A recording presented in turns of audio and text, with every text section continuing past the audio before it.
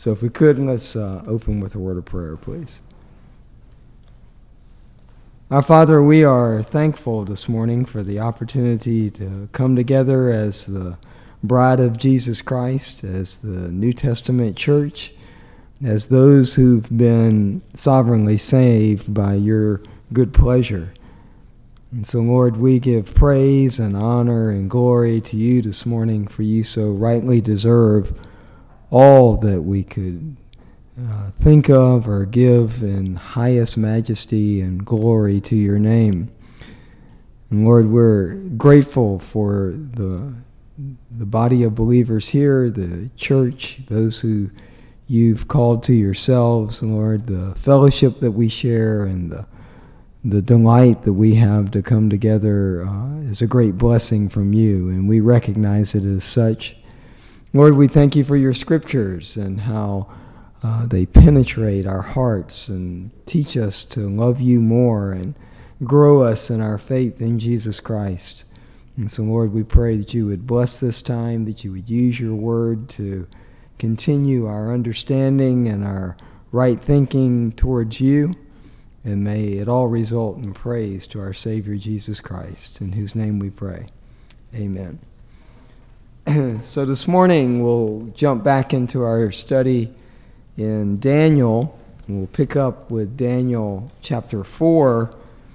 And just as a quick thought here, in chapters 1, 2, and 3 of Daniel, we've seen the sovereignty of God in the salvation of men, but also that God steps into history and orchestrates his plan according to his will.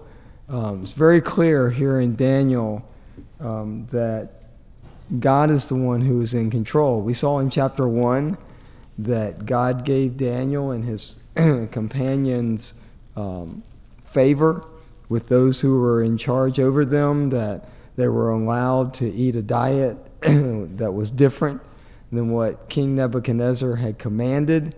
And their reason for doing that was not to defile themselves. They wanted to hold to the Old Testament dietary laws that they had been taught as young men.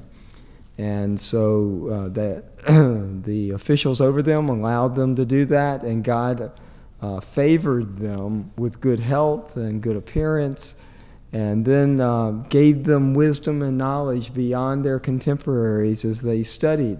And this continued on for 3 years. So God continued during that time to pour out his blessings on these 4 men, such that at the end of those 3 years of training, those 4 men were elevated above their contemporaries. They were in the king's court. They were favored not only by God, but by Nebuchadnezzar himself, by the orchestration of God. Then in chapter 2, we saw God favor them again and give them, as Daniel would say, the dream that Nebuchadnezzar had dreamed and the interpretation of it, so that Daniel could give to Nebuchadnezzar what God wanted Nebuchadnezzar to understand, and that was, what does the future hold for the kingdoms of the world? And we saw that continues all the way through well beyond Jesus Christ, probably 1,000 years, maybe 1,400 years beyond Jesus Christ, this prophecy that Nebuchadnezzar received from God through the mouth and the wisdom of Daniel. And so as a result, Daniel was put as ruler over the province of Babylon, the highest position in the Babylonian kingdom other than Nebuchadnezzar, King Nebuchadnezzar himself. Daniel was seated in that position because of God's favor on him. And then in chapter 3, we saw God do the same thing to Daniel's 3 companions, that as they were thrown into the fiery furnace for not bowing to the idol that Nebuchadnezzar had built, God stepped into the furnace with them, literally, saved them, protected them from the fire. And as they came out, Nebuchadnezzar, again overwhelmed with what their God could do, actually made a command that anybody who spoke against the God of these three men, and clearly the same God as Daniel had worshipped, that they would be killed. And so here's Nebuchadnezzar, an idol-worshiping pagan, giving an order that anybody who speaks against the one true God will be killed, and his house will be made of rubbish. And so at the end of that command, he then elevates again those three men, gives them honor, and it says gives them riches. So they were already the administrators of the province of Babylon underneath Daniel. And so Nebuchadnezzar just elevated them more and gave them the same type of riches that he had given to Daniel. So here you have these four men who are number two and then number three, the three of them, in control of the kingdom of Babylon. Crazy thing to think about. In the 6th century BC, with a pagan leader, and then these four men who are faithful to God orchestrating his whole kingdom underneath him by the ordinance and by the direct intervention of God into the kingdom of Babylon. And so for some reason we think that God can't continue to do that today, but I see that nowhere in the scriptures that he just turned it loose after Babylon and lets it go. I think God continues to intervene, to step in, to orchestrate in the world today, although most of the world, even those who believe, don't recognize it as such. But God is still working his plan toward his ultimate establishment of his kingdom on this earth. And we saw that clearly in Ezekiel. And here in Daniel, we see the beginning stages as God has laid out what's going to happen in history, and now is orchestrating in the kingdom of Babylon what he desires to happen. And so what we'll see in chapter 4, I believe, is God stepping in again into the life of Nebuchadnezzar to humble Nebuchadnezzar, that God might call him to himself, that Nebuchadnezzar might receive true faith. I believe that's what happens in chapter 4. I think it's pretty clear, although it's hard for us to understand how God could do this to a pagan man who had destroyed Jerusalem, had destroyed most of the kingdoms of the world that existed during his time. God's hand, God said he was, Nebuchadnezzar was his instrument in doing all of this judgment.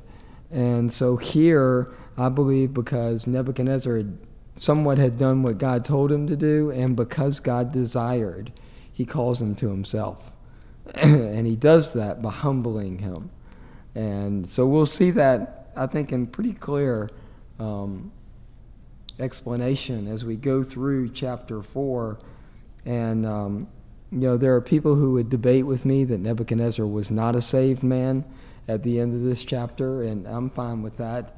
I think he says the things that indicate, and he does the things that indicate that he was truly saved during this chapter. So we can talk about that as we go through, because again, there are people who would say that that's not possible, that he was a saved man. But I think this is, we don't know exactly when this chapter occurs in the life of Nebuchadnezzar or in the kingdom of Babylon. We do know that chapter 5, Nebuchadnezzar is no longer around, that his son Belshazzar is king, and so this is the last we know of Nebuchadnezzar through the scriptures. So I think it's late in his life. After he had invaded and destroyed Egypt, which was a few years after he destroyed Jerusalem. So he's now back at home, and we get a picture of what happens in his life. So we know it's at least 7 to 10 years before he dies, because I believe this chapter takes 7 years to unfold. And again, that's debatable. There are people who would disagree with me about that, and again, I'm fine with that because I have my reasons, and I'll give them to you. is why I think this chapter lasts for 7 years. So let's just kind of dive into it, and we'll walk through as many of the verses as we can this morning. So beginning in Daniel chapter 4 and verse 1, there the scripture reads, Nebuchadnezzar, the king of all the peoples, nations, and men of every language that live in all the earth, may your peace abound. It has seemed good to me to declare the signs and wonders which the Most High God has done for me. How great are his sights, and how mighty are his wonders. His kingdom is an everlasting kingdom, and his dominion is from generation to generation. Okay, so here's the pagan king, right? Coming and declaring to the whole earth, really. I mean, he says to all peoples, nations, and men of every language. So there's nobody who's excluded in this proclamation. And this chapter is unique because this chapter is Nebuchadnezzar telling the story. This is a proclamation. The whole chapter is a proclamation that Nebuchadnezzar makes to his entire kingdom. And at this time in the history of men, Nebuchadnezzar basically was the only one in power. He had defeated all the nations of the earth, and so whether he controlled them directly or indirectly, as vassal kings and that type of thing, he still was the one who was sovereign really over the whole known world at this time in the kingdom of Babylon. And so he speaks to everybody this proclamation. And notice what he says. I mean, these are the words of a pagan man. How it has seemed good to me to declare the signs and wonders which the Most High has done for me. Now, this is very different than what Nebuchadnezzar has been saying previously. And we can take a look at that you'll remember that as Daniel came and gave him not only the interpretation of his dream, but the very dream itself, that at the end of that, over in chapter 2 and verses 46 and 47, look at what Nebuchadnezzar says. After Daniel has revealed the future and revealed what Nebuchadnezzar's dream was, verse 46 of chapter 2, then King Nebuchadnezzar fell on his face and did homage to Daniel and gave orders to present to him an offering and fragrant incense. The king answered Daniel and said, surely your God is a God of gods and a Lord of kings and a revealer of mysteries, since you have been able to reveal this mystery. And notice what he says. He says, Daniel, your God is a God of gods. So recognizing this is Daniel's God, not Nebuchadnezzar's God. And then at the end of chapter 3, when the 3 men have been saved out of the furnace, and Nebuchadnezzar is amazed and startled again by the works of God, down in chapter 3 and verse 28. Look at what he says to these 3 men. Nebuchadnezzar responded and said, blessed be the God of Shadrach, Meshach, and Abednego, who has sent his angel and delivered his servants, who put their true trust in him, violating the king's command, and yielded up their bodies so as not to serve or worship any god except their own God. So again, not the God of Nebuchadnezzar, the God of these 3 men. And so very clear that Nebuchadnezzar understood there's a God who's not my God, but he's these guys' God. And then this is where he declares anybody who speaks against that God will be killed, be torn limb from limb, and his house will be made a rubbish. And so Nebuchadnezzar recognizing there's this God who I don't know, who belongs to these four men. But then, look in chapter 4, and now he says at the end of verse 2, which the Most High God has done, not for them, but for me. So, totally different. Nebuchadnezzar says God has done what he does in this chapter, not for anybody, but for me. So, there's something different here. Very different in Nebuchadnezzar. And then he says God's kingdom is an everlasting kingdom, and his dominion is from generation to generation. Meaning, after I, Nebuchadnezzar, am gone, God's kingdom goes on and will last even though I won't. So Nebuchadnezzar is speaking words that he previously could not speak in this chapter. Now this praise of God, we'll get there in a week or two, continues at the end of the chapter, where Nebuchadnezzar picks back up in the same vein of praising God. So he does it at the beginning as he begins his proclamation, and he does it at the end as he finishes his proclamation. And the proclamation in between those two is all about what God did to and for him so that he might have this recognition that he now has. And so here you have a guy who is a pagan king, worshiped multiple idols, worshiped multiple gods, and yet here he's recognizing the Most High God has done specific things for me. Now that would be the testimony of a true believer today, right? That you wouldn't say there's this God who has saved other people and I see it in their lives and he's evidenced himself in the lives of people around me. But if you don't have a personal encounter with God and the ability to say the same thing that that Nebuchadnezzar says here, that God has done things for me personally, then you may not be part of the kingdom of God. But if you do have that testimony that God has done things and wrought things in my life for me personally, then you're part of this kingdom that Nebuchadnezzar recognizes. And so Nebuchadnezzar isn't just using haphazard words here. And Daniel didn't just write things that he hoped Nebuchadnezzar would write.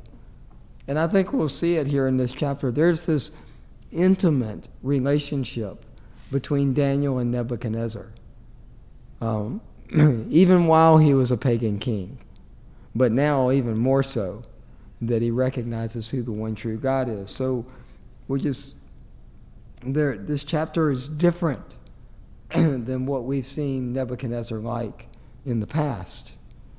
And it's in his own words here that he recognizes it. And he's given praise to God not because of the miracles he can wrought in other people's lives, such as Daniel giving him the interpretation of his dream, or in saving the 3 men out of the fiery furnace, but in what he's done for me. So it's personal. And then the praise is personal that Nebuchadnezzar gives to God. So, and calls him the Most High God. I think there's some other evidences in here that show us that Nebuchadnezzar is saved. So let's just continue to read, and we'll see those come out of the passage. Verse 4. So Nebuchadnezzar is telling what happened at least 7 years ago, I believe. He's recounting what has happened. He's making this proclamation after it has taken place. Okay, so you need to get the right perspective of what he's saying here. I, Nebuchadnezzar, was at ease in my house and flourishing in my palace. I saw a dream and it made me fearful. And these fantasies as I lay on my bed and the visions in my mind kept alarming me. So I gave orders to bring into my presence all the wise men of Babylon, that they might make known to me the interpretation of the dream. Then the magicians, the conjurers, the Chaldeans, and the diviners came in, and I related the dream to them, but they could not make its interpretation known to me. But finally Daniel came in before me, whose name is Belshazzar, as according to the name of my God, and in whom a spirit of the gods, of the holy gods, and I related the dream to him, saying, O Belshazzar, chief of the magicians, since I know that a spirit of the holy gods is in you, and no mystery baffles you, tell me the visions of my dream, which I have seen, along with its interpretations. So here's Nebuchadnezzar telling us what happened previously. He's reflecting back on what happened at the beginning of this, when he had these visions. And so he's laying around in his palace, just kind of gloating. You know, it says that I was at ease and things were going my way. I was flourishing in my house. And so he had conquered all his enemies, and things were just good for Nebuchadnezzar. And yet God specifically steps in and gives Nebuchadnezzar these dreams and these fantasies that alarm him and disturb him, just like the previous dream had done back in chapter 2. And so he's quite concerned about what this vision means. And so different than the previous time, but in some ways similar, he calls in these second-class vision interpreters, right? He calls in the magicians and the conjurers and the Chaldeans and all the wise men of his kingdom, except for the one guy who can actually interpret the dream. And so he gives these guys who failed miserably previously a second chance. And they are unable to interpret his dream. He even tells them what the dream is. He gives them the specific details of the dream, and they still have no clue as to what it means. And so they're unable to interpret it. And Nebuchadnezzar is kinder this time than he was the first time, right? The first time that we saw him in chapter 2, tell me my dream and tell me what it means, or I'll tear you limb from limb and make your houses a rubbish heap. And this time he says, here's what I dreamed, give me the interpretation of it. And they're still unable to do so. And so, don't know exactly why he gives them a second chance, don't know why he doesn't call Daniel. It has been presumably many years since Daniel gave him that first interpretation.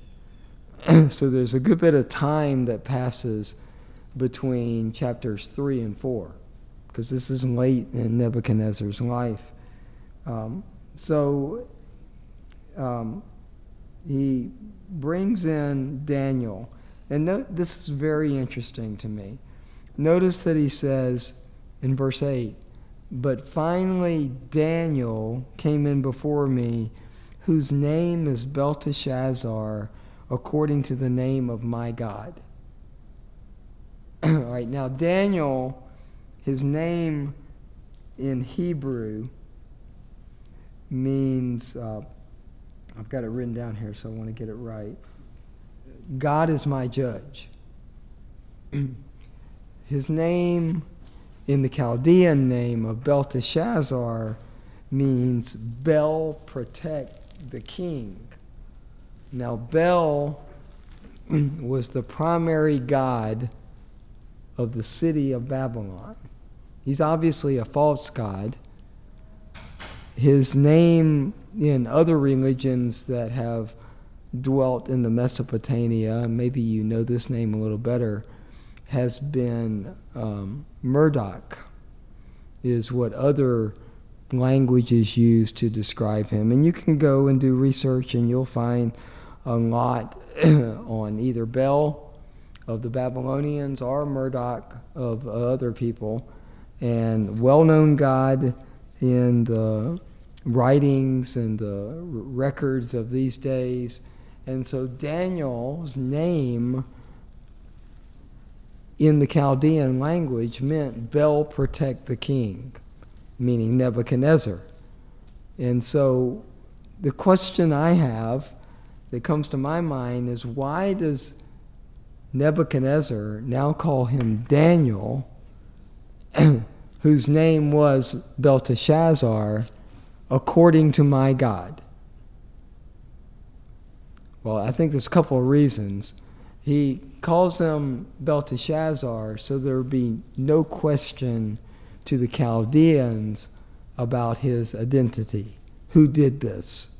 Because he's not known as Daniel in the land of the Chaldeans. He's known as Belteshazzar. They changed his name. Remember, this was part of the brainwashing. We'll change your language, we'll change your name, we'll train you in the literature and the teachings of our land, we'll teach you to observe our gods, we'll teach you to eat our diet and drink the best wine, and it's part of the brainwashing process. And Nebuchadnezzar now realizes that never took with these four men, especially with Daniel. So he calls him Belteshazzar so that the Chaldeans and all those magicians and conjurers and all those people will know who he's talking about. But he calls him Daniel because that was the name he had when he had his worship of the one true God. So Nebuchadnezzar has given up on calling him Belteshazzar. So again, there's a change in Nebuchadnezzar. And he calls him by his Hebrew name. And calls him Daniel. So this is subtle. You never would really think about it much. But as I read through this passage, it just struck me. Why in the world is Nebuchadnezzar calling Daniel by his name, Daniel? And I think that's why we know him as Daniel and not Belteshazzar. Because that was his name given in his Hebrew heritage.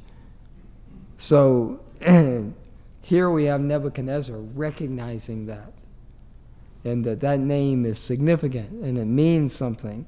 And everybody now knows who he's talking about. Those who knew him as Daniel and those who knew him as Belteshazzar, they all now know that we're talking about the same guy. And so Nebuchadnezzar identifies him with both names.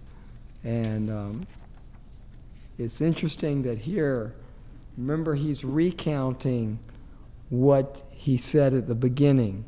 So at the beginning of what happens here, he says that Bel is still my God. Because he says, who is called Belteshazzar according to my God. So that was at the beginning. He's recounting what happened. So we'll continue on and we'll see more of what, well, there's one other thing here. And I owe my thoughts here about this to John MacArthur, who has a pretty interesting take on this. You notice that Nebuchadnezzar says, he says it multiple times, but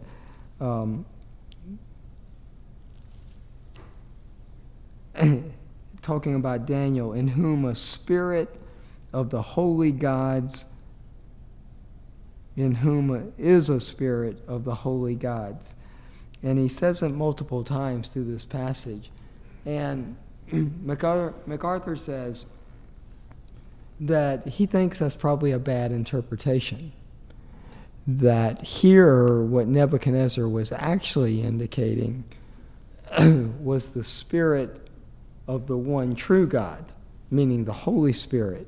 And his reasoning for that is nowhere in Chaldean history, nowhere in the multiple gods in the that we study about, was there any thought that the spirit of one of those gods was in a man, and especially the thought that it would be a Holy Spirit because their gods were anything but holy. As a matter of fact, they often were depicted as playing tricks and doing evil on people and places.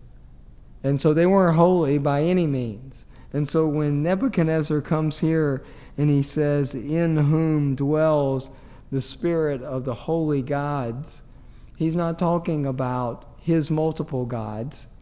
He's talking about the spirit of the one true God who makes him able to interpret my dreams.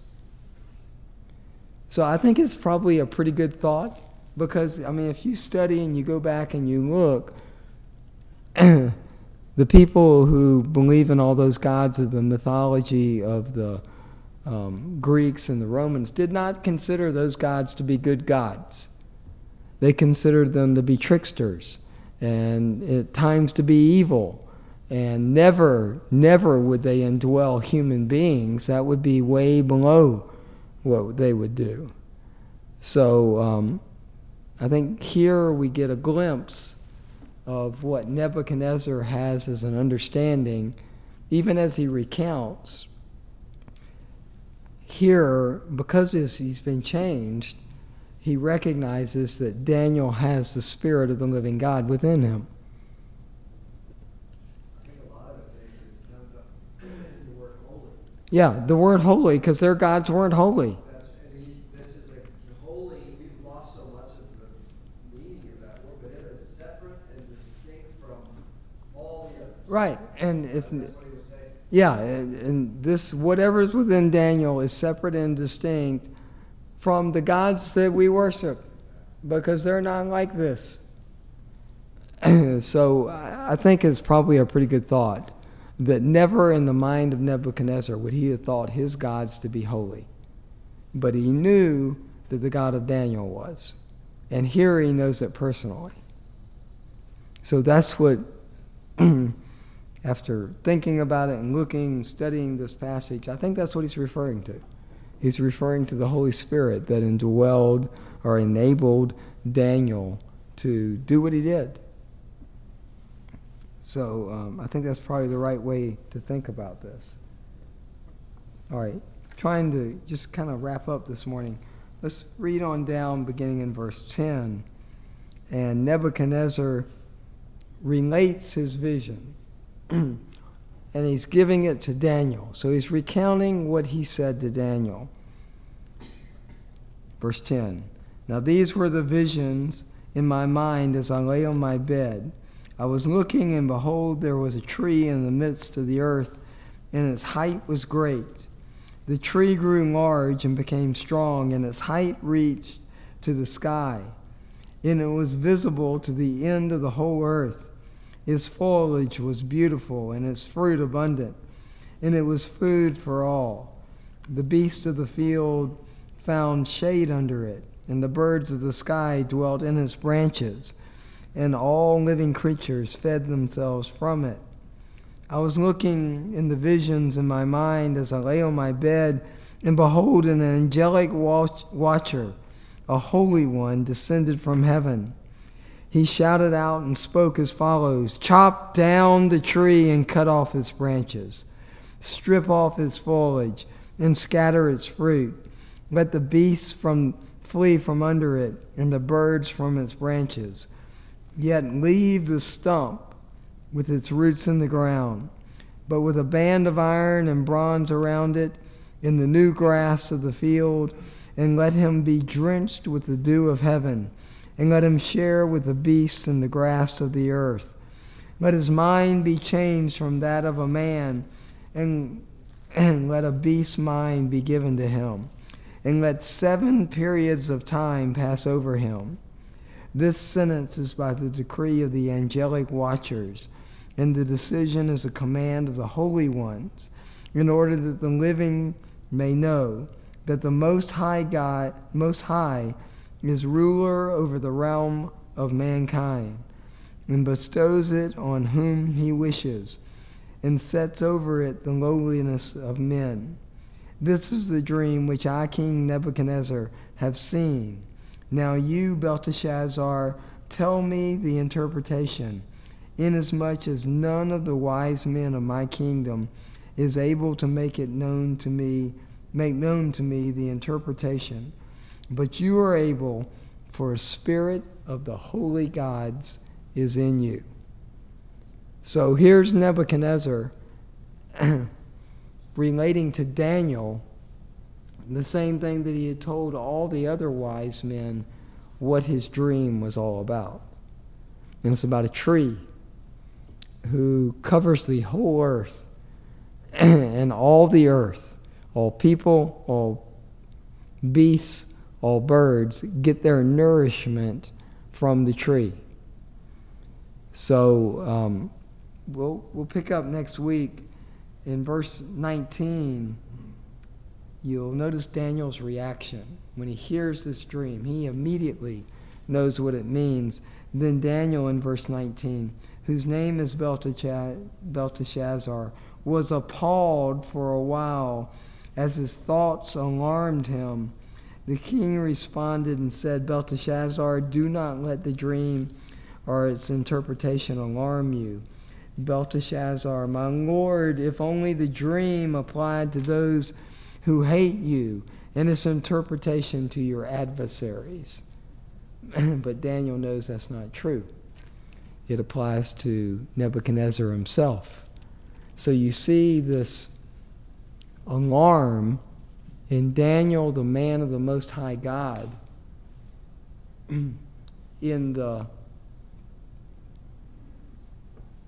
prediction of God that Nebuchadnezzar is going to be destroyed.